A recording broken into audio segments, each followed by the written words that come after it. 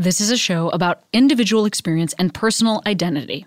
There may be times when folks use identifying words or phrases that don't feel right to you. That's part of what we're exploring here. Please listen with an open heart, and as always, I welcome your polite, engaged feedback, and I encourage you to continue the conversation in your own life and with your own community. Welcome to Query.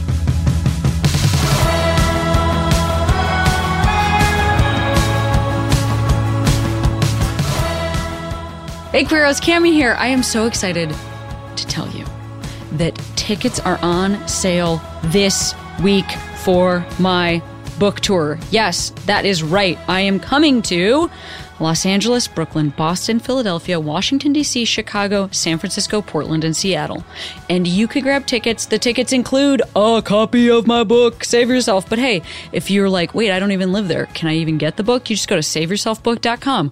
Holy shit. Get those tickets. Sell all of those shows out. I'm going to be in conversation and having guest readers at all of these events. Holy shit, you're going to have a great time. And speaking of people that are a great time, let's talk about Casey McQuiston. Casey McQuiston, writer, you might know a little book called Red, White, and Royal Blue. And if you don't know that book, get your shit together. It is fantastic, and you can get it as an actual physical book, but you can also listen to it, which is what I did, and I loved it. So please enjoy this chat right now. I've been feeling wrong, but I'm still holding on, darling. I know it's careless. I always have guests introduce themselves. Will you introduce yourself?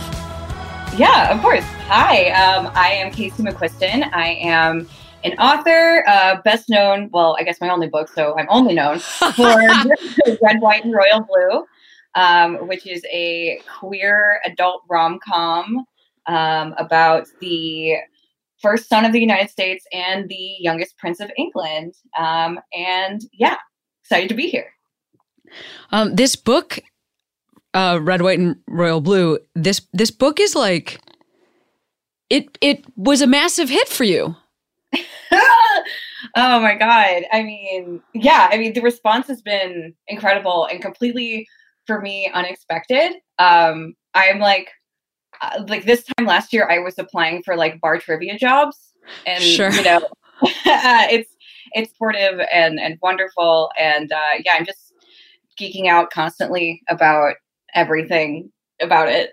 When was it? I think I just, I would love to hear the timeline of like when you realized it might be, or actually, let me ask this a different way. What were your expectations going into the publication of the book? Like, how did you think it would do? Or how did your publishers think it would do? Sure. Well, my publisher has like gone on the record with like Wall Street Journal magazine being like, we were not expecting any of this, which is, it's just the way everything has worked out has been so funny. For me, I kind of knew going into this, like, if it could find its people, it would do well with those people. And to me, those people were like depressed queer millennials who like really the news cycle. It's like, if I could find everyone else who's like that, like this same demographic as me, then that will work out.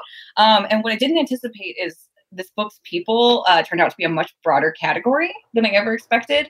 I'm from like the deep South. I'm from Southern Louisiana, and like my mom's like old biddies, like the old ladies down the street in her Bible study have like read my book for a book club, which is mortifying. But what? Why is that mortifying? Well, it's mortifying because it means my mom has read sex scenes I've written. And you know what? Also, I will say I was not prepared. I'll say this first of all. I don't know if this even counts as.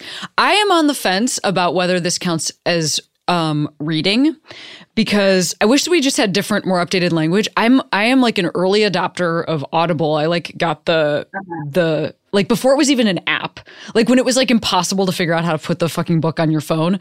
I was listening to books, and I travel a lot for work, and I really find that like sometimes bringing a book with me, I won't end up reading it. But if I like have the book downloaded, I will always listen to it. Like there's always an opportunity. I'm like eating lunch alone in some city or whatever. Like there's always an opportunity to listen. So I listened to Red, White, and Royal Blue and I actually didn't think that there were going to be sex scenes that were like as well. I will say, first of all, they could also be like, for my preference, and for for it to be like a pervy book, like they could be they could also be like way more gratuitous. Like they're not over the top, but they are sex scenes like you might read in, say, a book about a heterosexual couple. Like there's like real sex in this book. There's like sex in this book. Yes. Well, that was like a very conscious decision that I made. Like, you know, I'm a huge rom-com fan. I've always loved rom-coms. I grew up on rom-coms. And, you know, when I decided I wanted to like write rom-coms, I was like, well, I'm definitely not going to write anything straight because I'm not interested in writing that. Don't know her. But, you know, it was a very conscious decision that like, I feel like, in mainstream media, like queer sex is treated as, you know, more like lurid or inappropriate or like scandalous than like straight sex is, which is really annoying. And so I was like, if I hold that back, then I feel like I'm saying I agree with that, you know, as a queer person, which, you know, feels irresponsible to me. And so, yeah, so it was a very conscious decision I made, but I did kind of pull back at the same time because on the other hand, there was the thought of like, everyone I know can read this. Right. Yeah. And so, yeah, my mom has read the book and I was like, did you at least skim past the sex scenes? She was like, oh no. She's like, I skimmed some of the political stuff, but I read the Yeah. But no, it's, to answer your question about like the response, it's been crazy. The most exciting part for me has been I've gotten to go on tour, and I've gotten to go around the country and go to book festivals. And like I said, I'm from the Deep South. I was raised in like a super conservative Christian environment where it was very like a pray the gay away type of mood. And for me, it was like this almost like second adolescence, like an adult adolescence of getting to go be in rooms full of queer people, just being like, you know, like silly and fun and having a good time and kind of celebrating, just like hanging out with each other, which was really, really cool for me because I feel like I missed out on that when I was like a teen. And yeah, that's honestly like anytime I get to just connect with somebody on that level is like the coolest thing about the whole deal for me. Here's a random thought that I have. Like this is, in my mind, this book also did really well with straight women. Is that true?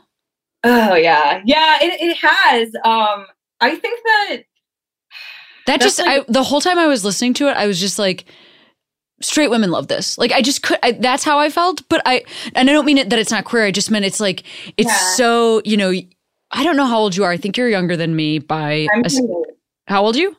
28. Yeah. So you're younger than me by a significant enough amount. Like you're 10 years younger than me. And what was your relationship with Prince William? Like being in the news sort of a thing, like Prince William as a poster, not as a man. Yeah. So I have an older sister who's like 8 years older than me. And, there we go.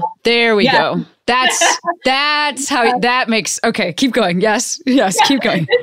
She had like her like teen people, I think like YM magazine was what it was called at the time, and like Tiger Beat and all of that shit. Yes, YM magazine is what it was called, Young and Modern. I'm sorry. No, this is amazing. This is great. Yes, keep going. I'm not trying to be like that 28-year-old. Like I think it was called YM, but I don't know. but yeah, no, she had her whole collage on her door and it was like Leo DiCaprio in Titanic, and which by the way, also lesbian icon. And then that's like true. Right next to him was Prince William. And yeah, I looked at that on her bedroom door because I wanted to be here because I was 8 and she was 16, you know. And I thought, like, you know, when you were a kid, like it was Prince William, Prince Harry, and then on the other side of the coin, it was like Chelsea Clinton and the Bush twins were sort of like when you aren't aware that like their fathers are fucked up, you're like, oh, they're living like the teenage dream of they get pizza delivered to their bedroom and they bowl in the basement and like all of that stuff. And so you grow up kind of like imagining this like escapist teenage world that these kids are living in. Like you could be a prince or you could be like the first kid. And I think kind of the grown-up version of that fantasy is this book, you know? Yeah, absolutely. Well, I think there's like a few more details that maybe would, because you have this access point to this sister who's 8 years older, but anybody else who's listening who's like more your age range, you know, I think especially with the news of the last couple of weeks, which I want to talk to you about in a second. I think we almost, because you were saying there's William and Harry, but there really wasn't William and Harry. What happened was that like Princess Diana's death was such a monumental news story. You know, like it was so that happened when I was in high school, and it was like, it was a monumental news story, like for a year. It was the top news story. And then William was very sort of movie star hot when he was younger. And then Harry really wasn't. Like there was a big enough gap age-wise between them that like he really was not on anybody's radar. And so that was also felt like it was really informed your book in a way that was like just genius, because I don't think that those two were treated the same at all. And in the book, like there are two princes who are treated really differently, and who also have really different personalities, which that felt like wish fulfillment, right? Like your whole book is wish fulfillment, and that was part of it. Is like that. I think, you know, even I'm not like some royal watcher, but these are just people that are vaguely in my age group, and for you too, like for both of us, they kind of vaguely are in our age group, and so, it felt like wish fulfillment to like hear a little bit more about some characters that are in that world. And then also, I would say that like on the American side of things, what also felt like wish fulfillment is, so like Chelsea Clinton and the Bush twins, they are in like a really different category of people, because we, you know, the royals, I know, are like internally criticized and everything, but they're also essentially like a flag. Like, it's like you just accept that that's what's going on. You know, if you live there, it's not like you even like them or don't like them, but it's just like, this is the flag.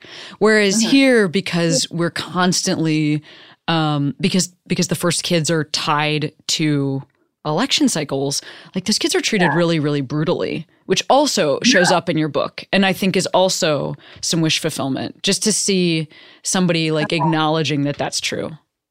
Yeah. Well, and I think, when I had the idea of like Alex, like, he kind of like sprung out of like the My Date with the President's Daughter type of like 90s first kid thing. But also it was very much informed by like watching the way that the press treated like the Obama girls. Yeah. You know, and I was like, that's, you know, that was a way more interesting perspective to explore than like the royal side, which is why it's like one POV and it's mostly focused in America. You know, the sort of genesis of Alex's character, or just like this first child character that I had, was what if, you know, after seeing, you know, the way that the relationship between the press and the first family has evolved, we had this like millennial first kid who's like in his 20s, and they develop a press strategy to kind of get ahead of that cycle. Right. Instead of like having him be picked apart, he kind of like finds it fun to toy around with the tabloids and, you know, like use it to his own personal ends, that like, oh, I'm going to like ride this wave of publicity into like being in Congress by the time I'm 32, you know? He's also a little older than the people that we're used to seeing in the White House. Do you remember, because of your age, I'm like assuming you probably don't. How old would you have been? Do you remember how Chelsea Clinton was treated? Like she was. I do. I mean, it was rough. It was definitely, I mean, like people would like compare her to a dog and things like that. And you know, it was, I mean, I think I was probably, let's see, I was 7 when Bill Clinton was impeached. And so, but I watched the new, I watched, but the you news. like still, even at that age, it impacted you, or you were aware of it. That's pretty wild too. You know, like well, so again, speaking about wish fulfillment, I think like for me, like no matter how you feel about the Clintons, that human being was treated mercilessly, and then also wanted to go into, the public sphere. Like she also has then decided to enter that arena. And again, you know, like I said, just speaking of wish fulfillment, it's like very fun. It's very fun in your book, like having that person have a little bit of agency. I guess that's how the whole thing feels. And like why I think it's so brilliant is because it just feels like, oh my God, it's like it's just all the stuff that we've been wanting. Like it's just like, everything is happening that like, it feels like such a nice break from reality. Thank you for this break from reality. You're so welcome. I mean, honestly, when I was writing it, that's kind of what it was for me, because I started writing it in early 2016, and we're like, you know, it's early 2016. We all think we know how 2016 is going to pan out, or at least I did in my little bubble of like, you know, I talked to my like 12 other leftist friends, and we think we know what's going to happen, you know, and then it didn't go that way. And I'm looking at my like 50,000 words I've written so far of this book, and I'm like, what the fuck am I going to do now? Like, I don't know how to write this book anymore, because like the original version was like a lot more like Veep-esque, like sort of like I was imagining it printing in the world in which we have like our first female president in office, and you know, this is sort of a tongue-in-cheek parallel universe kind of thing. And I'm like, oh no, this has to be something completely different now. Yeah, so I guess for anybody who hasn't like read or listened to it, we should say that what happens in this book is that it's the first son falling in love with a Prince of England, but also the first son's mom is the president. And I also think that is like it was just a really smart choice on your part in terms of her character, because I don't think anybody in this book is like morally totally clean. And that's fine, because that feels like a realistic setting. That feels like politics. Right. And I just thought that was like a very smart set of choices too, where it's, you know, like I think that it, again, to play into like what we would want to see, it's not the perfect person then coming in. It's a bunch of humans. Right. I mean, like the character of Ellen, like the president, I had a blast with her, because I'm like, you know, what would it take? Like what in this version of reality where things are like a little quarter turn away from where we were in 2016, like what would it take for a woman to get elected? And so like, that's why Ellen is like, you know, she's great in a lot of ways, but she's also like a little bit ruthless, and she's like not totally above like using her children for her own political ends, you know? Yeah. Which is like kind of shitty, but like, you know, kind of realistic. But real. Yeah. Like that's literally, that is the game. Wow. So you said you've been touring since this book. How else has your life changed? I mean, what's happening for you? It's funny because when I say I was touring, when I went on tour this summer, it was actually all out of pocket. It was just like, I'm going to like take out a credit card and do this. And so I toured in cities where I had friends. I literally couch surfed my way through my entire book tour. Yes. Yes. Give us that real information. No, man. I was in LA. I was in New York for a week and a half, and I don't think I spent more than 2 consecutive nights on the same couch. And then I was in LA. I did a huge event at the Rip Bodice, signed for like an hour and a half. Like Taylor Jenkins Reid was my conversation partner. Huge fucking event. And then I went back to my friend's house and slept in a beanbag chair in their living room. You know, like that, to me is like, it's sort of, my sister told me it's like the first act of like Almost Famous, or like a rock and roll movie where the band's kind of like sleeping in the van until they can afford a hotel, you know? Which was fun. And it was, I mean, I definitely, fucked up my back for a few months, but sure. But thankfully I don't have to do that anymore. But yeah, I mean, it was 0 to 100. Like because like the whole process of publishing went really fast for me because from the moment I sent out my first query letter, which is like when you start approaching agents, till the moment I like signed my book deal was like 3 months. Whoa, that is fast. Holy shit. It's insane. It's insane. No, people like do that for years. And I think it was like a combo of like having the right team behind me and luck and having like a really like timely concept that like that people wanted to like get that out, you know? But yeah, so it was like 0 to 100, like your whole life is going to be different. And also, I had been like openly queer with everyone in my life except for like my mom and my sisters. Wow. Up until I sold my book. Yeah. Wow. So like, yeah, so like I'm out at work, I'm out with my friends, I'm out in every sphere of my life. I'm like dating, I was like dating girls in college, dating girls after college, like, and then it was just like, this is gonna become a thing. Like, I guess I have to have this conversation now, because I was kind of hoping to get away with it until it became imperative, you know? I was like, okay, well, eventually I will like meet someone and settle down, and then I will have this conversation if I have to. But so that was like, yeah, like 2 years ago, I like had to come out to my mom because I was like, so I wrote this book. And then there's this other part that I have to tell you, which was kind of an amazing way to do it. Cause it's like, you know, my mom's a social worker. I had rehearsed the conversation so much. It was very business-like. It was very like, yes. And do you have any follow-up questions? Yes, actually I do have this question about, you know? And so like, that was a big change in my life. And now it's like, you know, I am on query. So yeah.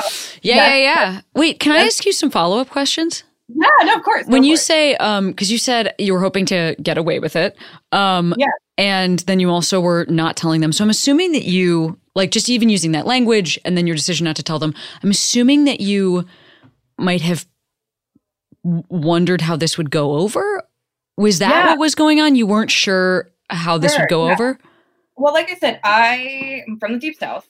I feel like I bring that up a lot. LSU just won the Natty, so I am thinking about Louisiana a lot.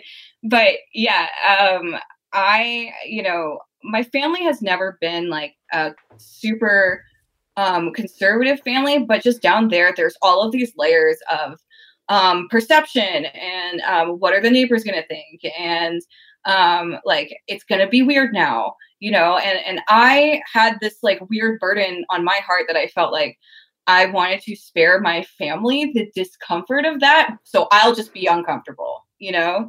And so yeah, like I mean, I'm bi, and so I thought like, you know, there's a chance that it won't be like, which is like so silly because like actually when you think about it, like, and these are conversations I have with my family since, it's like I wasn't being myself with them. Even though it was like, there's a chance I would end up like in, you know, marrying a man one day. You know, I was hiding like a big part of myself because it's a huge part of my identity. And not that I think that anybody is required to come out, but for me, I think it was like really necessary for me to like have honest relationships with my family, you know? And so, yeah, so I was kind of, I wasn't sure how it was going to go. It's not like I thought I would be like disowned or something, but I was just like dreading changing those relationships, you know, and having it be, because like my family is like, we're like, like, you know, we're the type of no boundaries family. It's like, okay, I'm going to go take a bath, come sit on the toilet and talk to me while I take a bath, you know? And I didn't want like dynamics to change. I didn't want anybody to treat me any differently, just because they knew something about me that had been true all along. It's not like, you know, so it was a hard thing to do, but, I'm really glad that I did it. And I'm thankful to this book for forcing me to do it. Because I really needed like the push, you know? Yeah, absolutely. Where were you living at the time? I was still living in South Louisiana. Were you living with your family? Yeah, I was living with my mom to save up money. So it was very much like I came home from work. I was like working in like local journalism at the time. I came home from work one day and it was like, I woke up that morning with just like this certainty in my stomach of like, oh yeah, it's going to be today. And it was like, almost like I didn't have a choice. It was just like this feeling in my gut of like, it's just going to happen today. And I remember like coming home, my mom was like standing at the stove cooking. And I was like, so I need to talk to you about something. And it was very like, I mean, I came out to one of my sisters in a Panera. I love hearing where people came out to people. I think it's really funny. I came out to one of my sisters on like a pedal boat in the middle of a lake. So like, which I think is a really fun twist on the tradition of coming out in cars, you know? Right. Yeah. But it's funny. And it was funny because like, it was one of those things where I felt like the more time passed, the harder it became, because in every other area of my life, everyone knows. And like, it's very much happening in every other area of my life. It's just like at home, you know, things were different. And and I had been like, you know, openly queer since I was 20, you know, and then here I was, you know, 26, and I felt like they're going to think I've been living a double life and they're going to like be weirded out by me, you know? And so it was definitely like, there was that element of it too, you know, of like so much time had passed that I felt like I had been hiding things, and, you know, it was wild. So that when you say sorry, go ahead. No, that's it. When you say that you thought they'd be weirded out by you based on the omission of this identity from the relationship, or based on like what you were actually doing with your time? Based on the omission more than anything. But I do think like I also went to like a deeply like a evangelical Southern Baptist high school. Actually, I went to an evangelical Southern Baptist high school for 13 years. And it was a lot of mandatory chapel services about, you know, Adam and Eve, not Adam and Steve. And so it was, there was, you know, there's that little seed of like internalized, like, oh no, in there that you're constantly grappling with for the rest of your life, which is fun. Yeah. Let me tell you from the future, it is fun. You know, I feel, man, it is wild. I still hear, so I have a book coming out in March, and a lot of it is centered on my experience coming out and having this extremely conservative Catholic background. And I have talked to so many folks, even queer folks, respond to this experience that I had with like almost surprise, as if this is a thing from the past. Yeah. I really don't understand. I think sometimes I don't understand that level of surprise because, okay, so like, let's just talk about, like, I don't know specifically who are the leaders of the Christian communities that where those schools you went to are affiliated, but like for the Pope, for instance, zero things have changed. Yeah. Like zero. Like right. And he's the cool Pope. This is the fucking Green New Deal Pope or whatever, who's like talking about like occasionally he talks about like a tortoise not eating, you know, like a fucking straw in the ocean or whatever whatever people are giving him credit for. You know, like he's so progressive. Yeah. Oh, he has he tweets from fucking Pontiff or whatever the fuck. It's okay. Wow. Amazing. Zero things have changed. Zero. Like zero policy on queer folks. Zero policy changes regarding women. They just hired like a senior Vatican official that's a woman for the first time. Whoa. Wow. Congratulations. She still can't consecrate mass, which means she's actually inherently less than, because she can't like turn the bread into Jesus's body. Only magical men can do that. And I feel like, you know, and I've said this before on this podcast, it's like football teams, like strong college football programs, like Notre Dame or Boston College where I went, have like created enough of a smokescreen listen, we don't see this. Oh, yeah.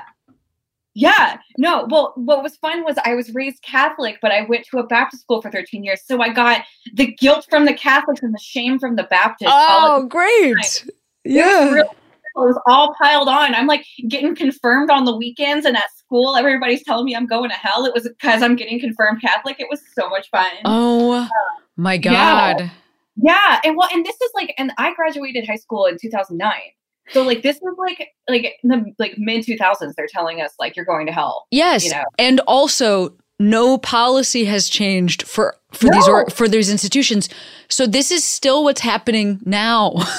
Actually, in the Catholic Church, you divorce means you're going to hell. Mm-hmm. Like that's where we still are in the Catholic Church. Oh. No, my favorite thing was my high school. We weren't allowed to have dances. Yes, because like you can't dance. You're not allowed to dance, and you're not allowed to drink. But then at church, I was drinking wine in mass, and so that was very bad. It was all a shit show. But yeah, what happens is like now you and I are queer adults who like have these nuggets of Jesus hates you inside of us that we have to grapple with every single day. I have like literally just recently have been talking about this in therapy, which is a fun time for me. And it's something that, when I go back down south for events, it's very much at the forefront of my mind. I'm like doing my like big gay book events, in parts of the country that I'm like, is this going to be chill? And it usually is chill, but it's still something that like it's a mental hurdle that I have to get over. That makes a lot of sense to me. I mean, the one thing is my experience has been touring in places like the South that it's still a self-selecting audience that's there often. Exactly. And so, it's the people that want to hear this message and that think it's sexy and fine and awesome. But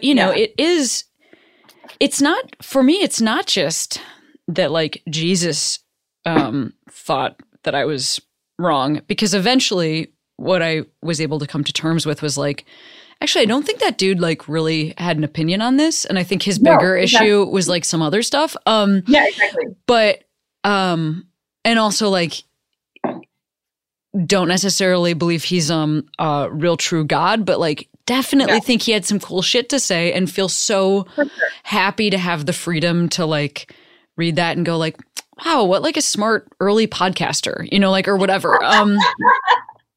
It's like talking to groups of people about what he believes in. And, they like have, it's like the Last Supper, like honestly, a Patreon, like bonus event or whatever. Like that feels very true to me, but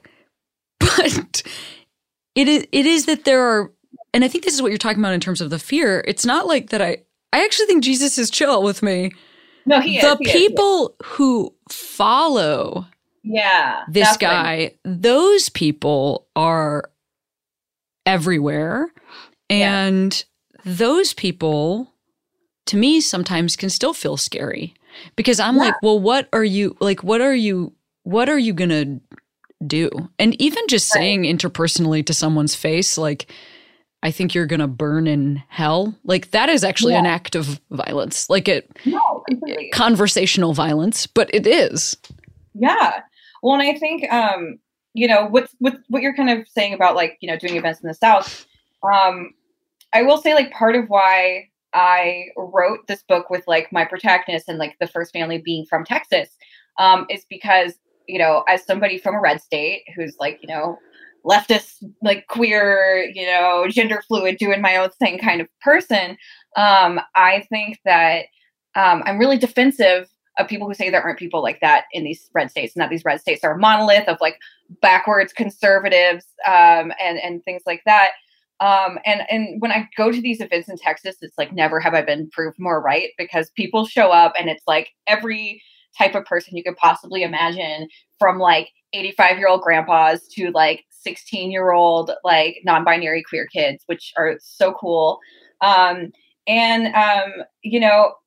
When it gets to the point where like when somebody from the South can be some like, evolved in their thinking and not be indoctrinated by some of like the conservative beliefs on there, they're actually my favorite people in the world, because they have the hospitality and the warmth of Southernness, and they can season their food and on all of that stuff, and without all of the terrible things that come with it. And that was kind of what I was trying to inject into this book, was like,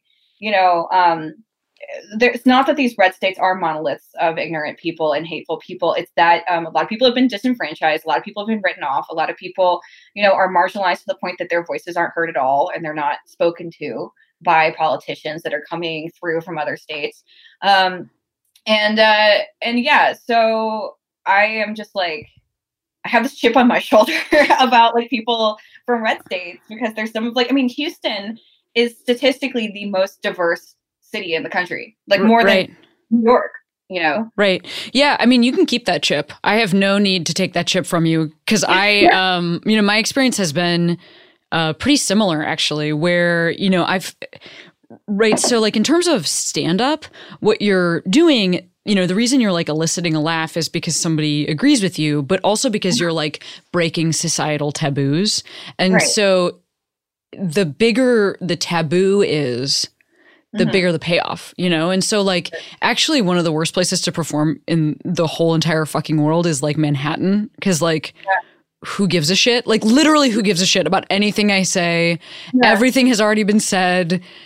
Everything is wild. It doesn't matter. But places I really like to perform are often places where like the taboo is bigger. So the payoff is really massive, and people are jazzed out of their mind to be there. So that makes sense to me that it would be the same, that would be the same for this book, and the same in your experience just as a person living there.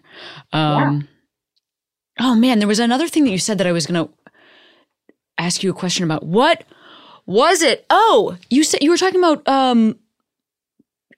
did you say gender fluidity? You were talking about gender fluidity? Yes. Yeah. So this is like, it's not something I'm like as open about as like being queer, being bi, because it's like something that's not has much time to sit with me. It's something that I've only started like exploring, questioning in the last few years. Whereas like being queer is something I was always like, it was on the edge of my awareness, like as long as I can remember, But this has been something more like, let me put these puzzle pieces together in retrospect, and things are making sense. And I think that explains why I kind of like am drawn to writing people of all genders. Whereas like a lot of like cis women who write romance will mostly write, from like a cis woman perspective. I think I kind of write all over the map because like I'm kind of all over the map, which is like fun for me. But yeah, and I think it's something that is I'm starting to see more and more of. And like literally yesterday there was like an announcement that was like a YA book with like a transmasc protagonist written by like a transmasc author. And I think it's really cool. I think like perspectives are evolving in writing, which is really exciting, and like things that are mainstream published,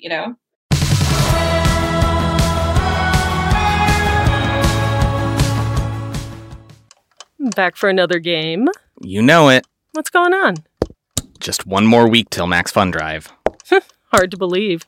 It's been a heck of a year since the last one. We're now a worker-owned co-op. We raised $50,000 for charity last year. And we've added a bunch of awesome new shows. But do you think we're ready to do it again? Absolutely.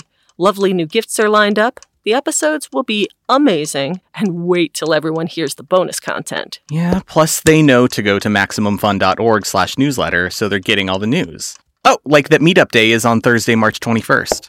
Then what's bothering you? Me? Oh, nothing. We're all set for Max Fun Drive to start on Monday, March 18th. I just didn't want you to see this coming. Check. What? Hang on!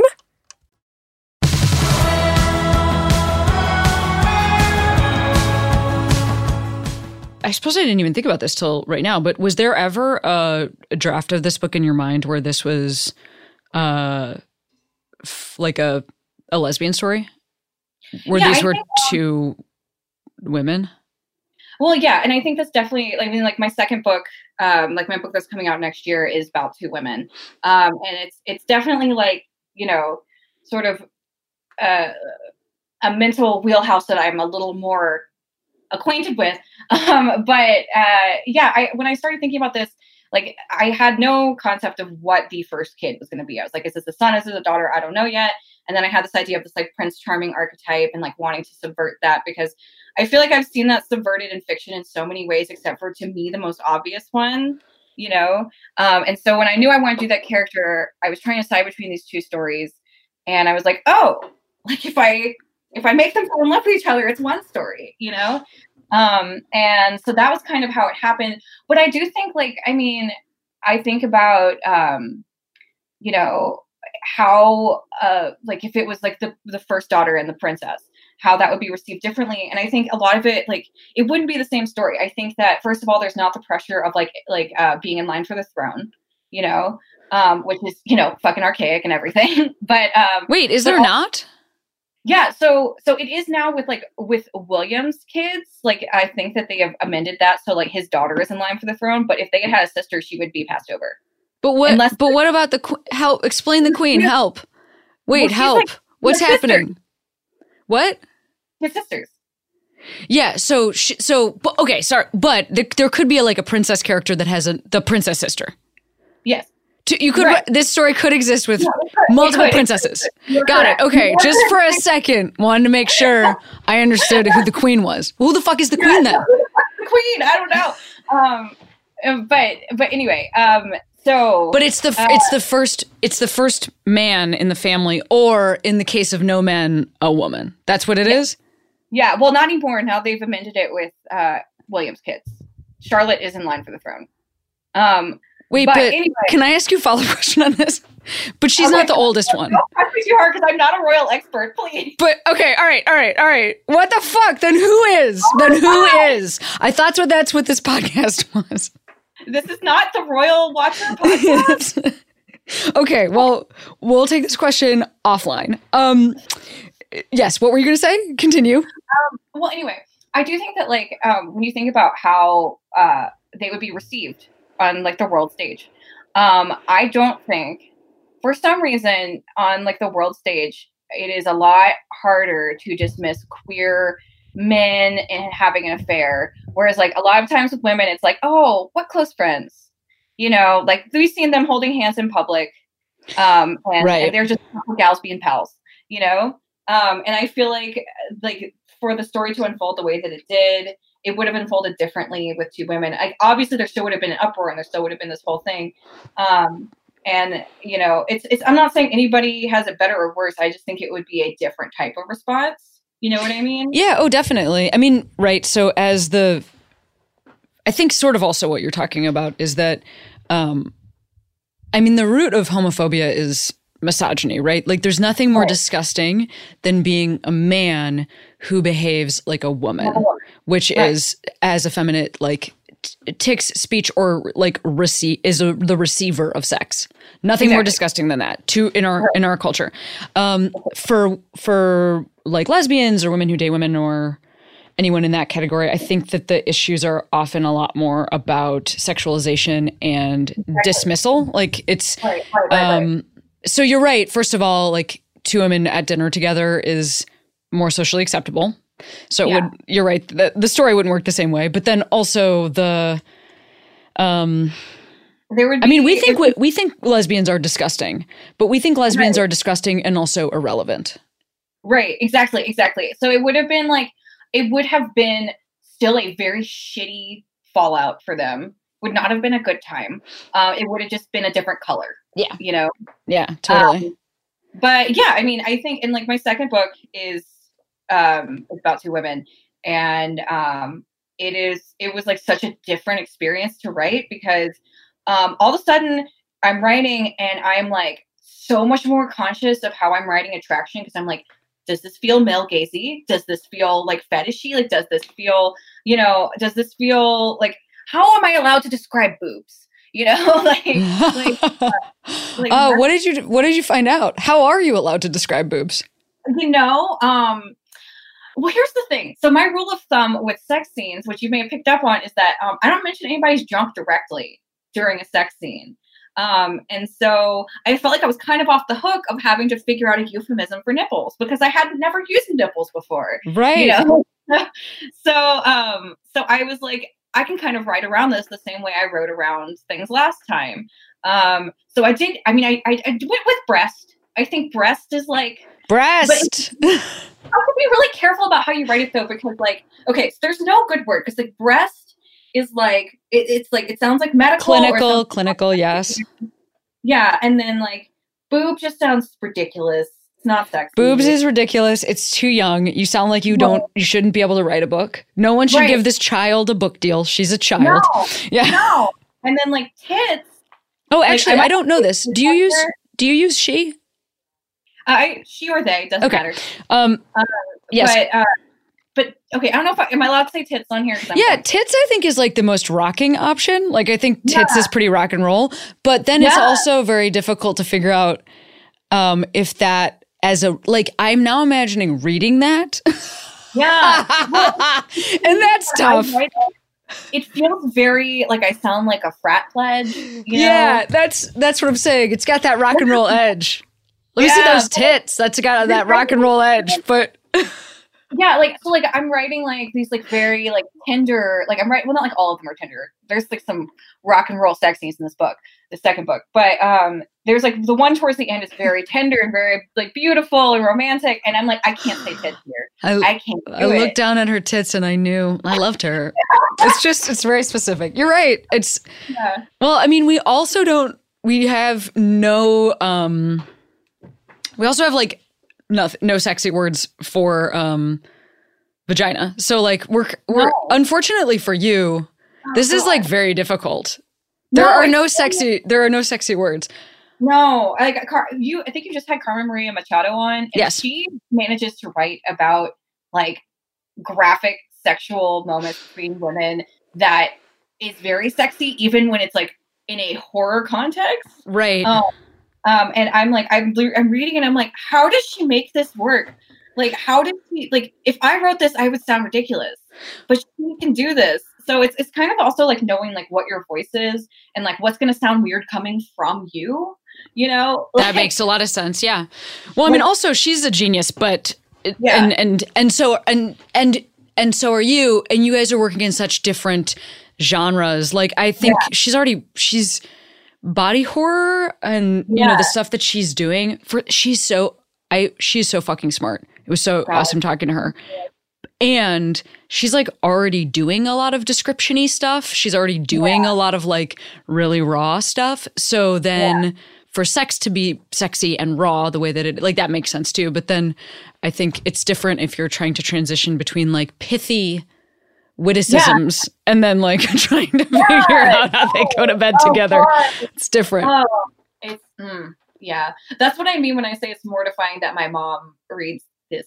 Like I can't decide. Okay, my mom can never listen to this episode, but I can't decide what I'm more nervous about with my second book, because like there's sex scenes in it that are definitely obviously written by somebody who's like slept with women, but there's also a scene of like smoking a joint that's obviously written by somebody who smoked a joint, and she's like, I can't decide. I'm not sure what she will find more scandalizing. And I like, Mom, maybe skip this one. You know, wow, what do I have to, I'm trying to think about my own experience with this. The first time my parents ever came to see me do stand-up, I can't remember if I've told this story on the podcast. I think I definitely have. The first time my parents came to see me do stand-up, the comic right ahead of me, first of all, my parents were there and his parents were there, this other comic's parents. And they had grown up in neighboring neighborhoods, my parents and his parents, in Chicago, and they were like hitting it off. So then this comic goes up and he starts talking about shitting in his girlfriend's mouth. Oh my God. Those are his words. No. And first of all, his parents were smiling ear to ear. Never been more proud, which was incredible to see. But then also my parents also saw that. And I think, you know, what I have learned over time, because I've not only had my parents in the audience, I have had the parents of people I was dated or was married to. I have had those, that God. to be dating someone and their parents are in the audience.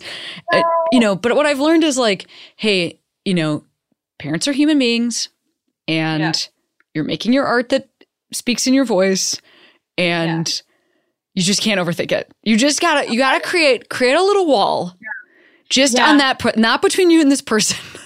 This is what I have done for myself. I'm not giving advice. I'm just speaking. This is what I've done. My experience. Created a little wall where I know I have just spoken these words and I know that they have sat in the audience, but it is not clear to me that they have heard those words. Yeah. Yeah. No, I like to believe that my mom just kind of like dissociated her way through every sexual part of my book. And one day I'll write like a YA book and she could read that, Yeah, that's not you speaking, that's Alex speaking. Yeah, no, I would never, Mom. I would never. Oh my God. But okay, I'm looking at the time and I feel like we need to talk about Megxit. Yeah. First of all, thank you for keeping me on track. Second of all, yes. This is how I reached out to you. Because I had just I just finished the book the night before. And then I woke up in the morning and Harry and Meghan had left the royal family. Yeah. And I thought, wow, I am more powerful than I realized. Yeah. No. I mean, you felt that way. Imagine. So like. That's right. You wrote the story that then they clearly used as a blueprint. No. Okay. So I can't believe you took down the monarchy. How's that feel? Did not know I had that kind of power. Kind of scared to find out. Not sure what to do with it now. But no. So what was funny is because I started writing this book, Harry and Meghan had not even confirmed they were dating yet. I did not know that they were dating when I started writing this book. And a lot of people like asked me like, was it inspired by them? And I'm like, I fully had no idea. And I finished my first draft, like December of 2017. I went to bed. I woke up the next morning, checked my phone. There's a CNN push notification. Prince Harry announces his engagement to American actress Meghan Markle. Wow. And I'm like, what the fuck? It was very like you shout into the universe and like then the universe shouts back type of moments. Oh my goodness. Really weird. And then like everything that has transpired since then, like it's just very on the nose to the point that I'm like, okay, I guess I'm clairvoyant. Like I don't know what else to do with this. Like, because if you were to like last year or like in 2018, I like for fun, like outlined what a sequel would be. And literally it's like Harry and Meghan are going like point by point through my outline right now. And it's kind of like the one thing about it, like I'm so happy for them, like not happy that they had to do this. They were pushed to this point. Happy for them to like be like, yeah, we're going to do whatever the fuck we want. But the one thing that sucks is that now if I ever write that sequel, it's going to be like ripped from the headlines. But actually, I just saw the future, Yeah, you know what? Honestly, I bet Law and Order SVU finds itself in this position all the time. That feels 100% true. Yeah. They're like, but, first of all, I feel like as a queer from the future, I'm like from your future. Like I feel like this is I feel so excited because my response to Harry and Meghan, I just felt so proud of them. I don't know these people, but I know how hard it has been for me to like draw boundaries with my own family, to assert my own agency as a person, given like the background that I had or the place that I grew up, and to say like, no, I really do know what I'm doing. Like that is so challenging. And to watch these people do it and it creates an international incident really helped me to sort of like right size the what was at stake. Like in my own life, what is at stake every time I draw a boundary, a la writing a sex scene and then wondering if your parents are reading it or whatever, and then just trying to draw the boundary of like, I don't care about this. Like every time I try to draw a boundary like that, for me, it feels like it's like so life and death. Like, I'm like, Yeah. I'm going to die from this. Like, it just is, the feelings are so big. But the fucking truth is, it will not be the number one international trending news if I draw this boundary. And for them, it was. And they still fucking did it. And so I just looked at that and I was like, wow, I guess maybe like I could be less held back. I guess maybe everything's going to be okay. Yeah. No, I think like on some subconscious level, maybe less subconscious even, when I was writing my book, it was a lot of, I mean, it's like at the end, it turns into kind of a coming out story. And I was like not out to my family when I wrote that, you know, like when you talk about wish fulfillment, I think on some level, I was like, what if the stakes were as big as they feel to me? You know? Oh my God.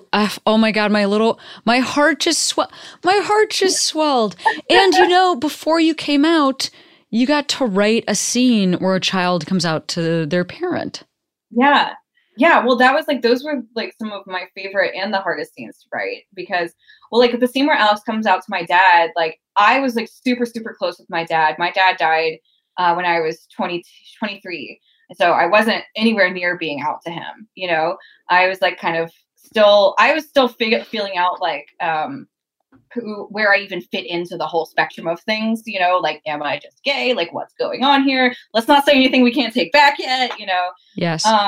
And so I really related to like Henry's experience of, you know, having never told his dad and feeling like he probably knew on some level and just didn't care. But with like writing Alex coming out to his dad, it was kind of like me imagining how that conversation would have gone for me, you know, and like Alex being like, do you need to have a Catholic moment about it? And all of that stuff was like, you know, it was really personal to me. But yeah, like that's exactly like we kind of graft our experiences onto like what we see around us. And I feel like I took this book and I wrote like, yeah, like this feels like the biggest thing in the world to me. What if it was actually the biggest thing in the world? You know? Oh man, I feel so happy for you that you were able to put that energy somewhere. You know, I mean, I really relate to. There are things in life that we like that we don't get to fix. You know, there are things that just like happened and it wasn't the right time, and we don't get to fix it like in our own lives. And I just think as an artist, I can totally relate to the first of all the desire, and then also, you know, the desire to fix it elsewhere. I'm just throwing shit. The desire to fix it elsewhere, you know, to get to see what it would look like. And I don't know, was that healing for you in some way?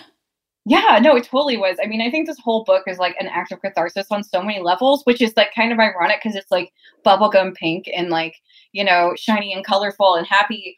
But I think there's like, you can tell there's like a big thread of like grief, sadness, internal turmoil type of shit going through it, which I think is what makes it resonate with people so much, you know? Yes. Like, yeah. Like, I think there's something about that like, even though like a lot of broad audiences enjoy it, the people that it means the most to are queer people, because I think they feel that too, you know? Right. I mean, the other thing that is true that follows like in the tradition of rom-coms, and now I know has some root in your real life, is that Henry has the Prince character has lost his dad at like a younger age. And I think we often think about rom-coms as like a fluffy thing, right? But I don't know, like Sleepless in Seattle, like When Harry Met Sally, like there's heartbreak. There's heavy shit. And people are dealing with a lot. I mean, The Big Sick, like it's like the rom-coms that really cut through are actually with life and death stakes. So yes, it has a pink cover, but inside, you're right, there are some bigger stakes. It is deceptively like cotton candy packaging, and then it's gonna be a fun time. You're gonna laugh and it's gonna be cute, but like I think that like the last thing I could ever do would be to write a rom-com that somebody would just describe as cute, you know. So you've got your next book. When is there a release date for that? I can't remember if I saw that. 2021. I don't have a firm date yet. It's kind of far out. But yeah, summer 2021. Can I talk about it a little bit? Yeah, we've got just a very short period of time left. So give us that description that's going to pull us in. Yeah. So basically, the basic premise is queer Kate and Leopold. So you've got this main character who is she's like a 23-year-old fifth-year college student. She's completely like lost at sea in life, doesn't know what she's doing. And she ends up in New York and moves in with like this ragtag band of queers. And, as you do when you're 23. And she develops this crush on this girl, this like really hot butch chick with a leather jacket who's like always on her commute. What? Sorry, go ahead. Keep going. Yeah, I can't. Matt, our engineer, just pointed directly at me. I couldn't be hotter in more leather jackets. Keep going. Keep going. Again, ripped from the headlines. Keep going. Oh my God, this is so awkward. I don't know how to tell you this. So she meets this girl. It's like her subway crush. And through a series of events comes to discover that her subway crush is actually displaced in time from 1970s era New York. And she's like stuck on this train and can't leave the train. And so the protagonist now has to try and figure out how she got stuck and how to get her out. And meanwhile, she's like trying not to fall in love with this girl because the whole point is they're trying to get her back to the 70s. And so God. I'm obsessed with this. It's like if Kate and Leopold was lesbians and also like a love letter to like Stonewall era, like gay liberation movement. It's that. And it's about like queer communities of the past and present and what they have to offer each other, what they can, like what they owe to each other, all of that shit. I love this book. Wow. Congrats on, I await it with bated breath and I can't wait to read how you describe me. Oh my God. Well, in this book, you're actually Chinese American. So that's a little different. That's a little different than IRL. But anyway, before I send you back into your day, I just wanted to ask you if you wanted to shout out a queero, a person, place, or thing that makes you feel like you could be who you are today. Yeah. Let me think real quick. For some reason, the first thing that came to my mind was Oscar Wilde, because when I was like 15 and I had to do a term paper in English class in my little conservative high school, I did a picture of Dorian Gray, which I cannot believe was even allowed, because that is like the gayest book ever written. And I remember being 15, analyzing the text and being like, this speaks to me on a level that I can't even communicate in this paper. Yes. But that was like kind of, I feel like started the snowball rolling down the hill for me when I was like 15 in English class, being a huge nerd. But on a more people who are alive level, man, I would say like other queer romance authors like Courtney Milan, Rebecca Weatherspoon, Kat Sebastian, like queer folks who are writing queer books, like especially queer romance novels. It's not an easy thing to break into the mainstream.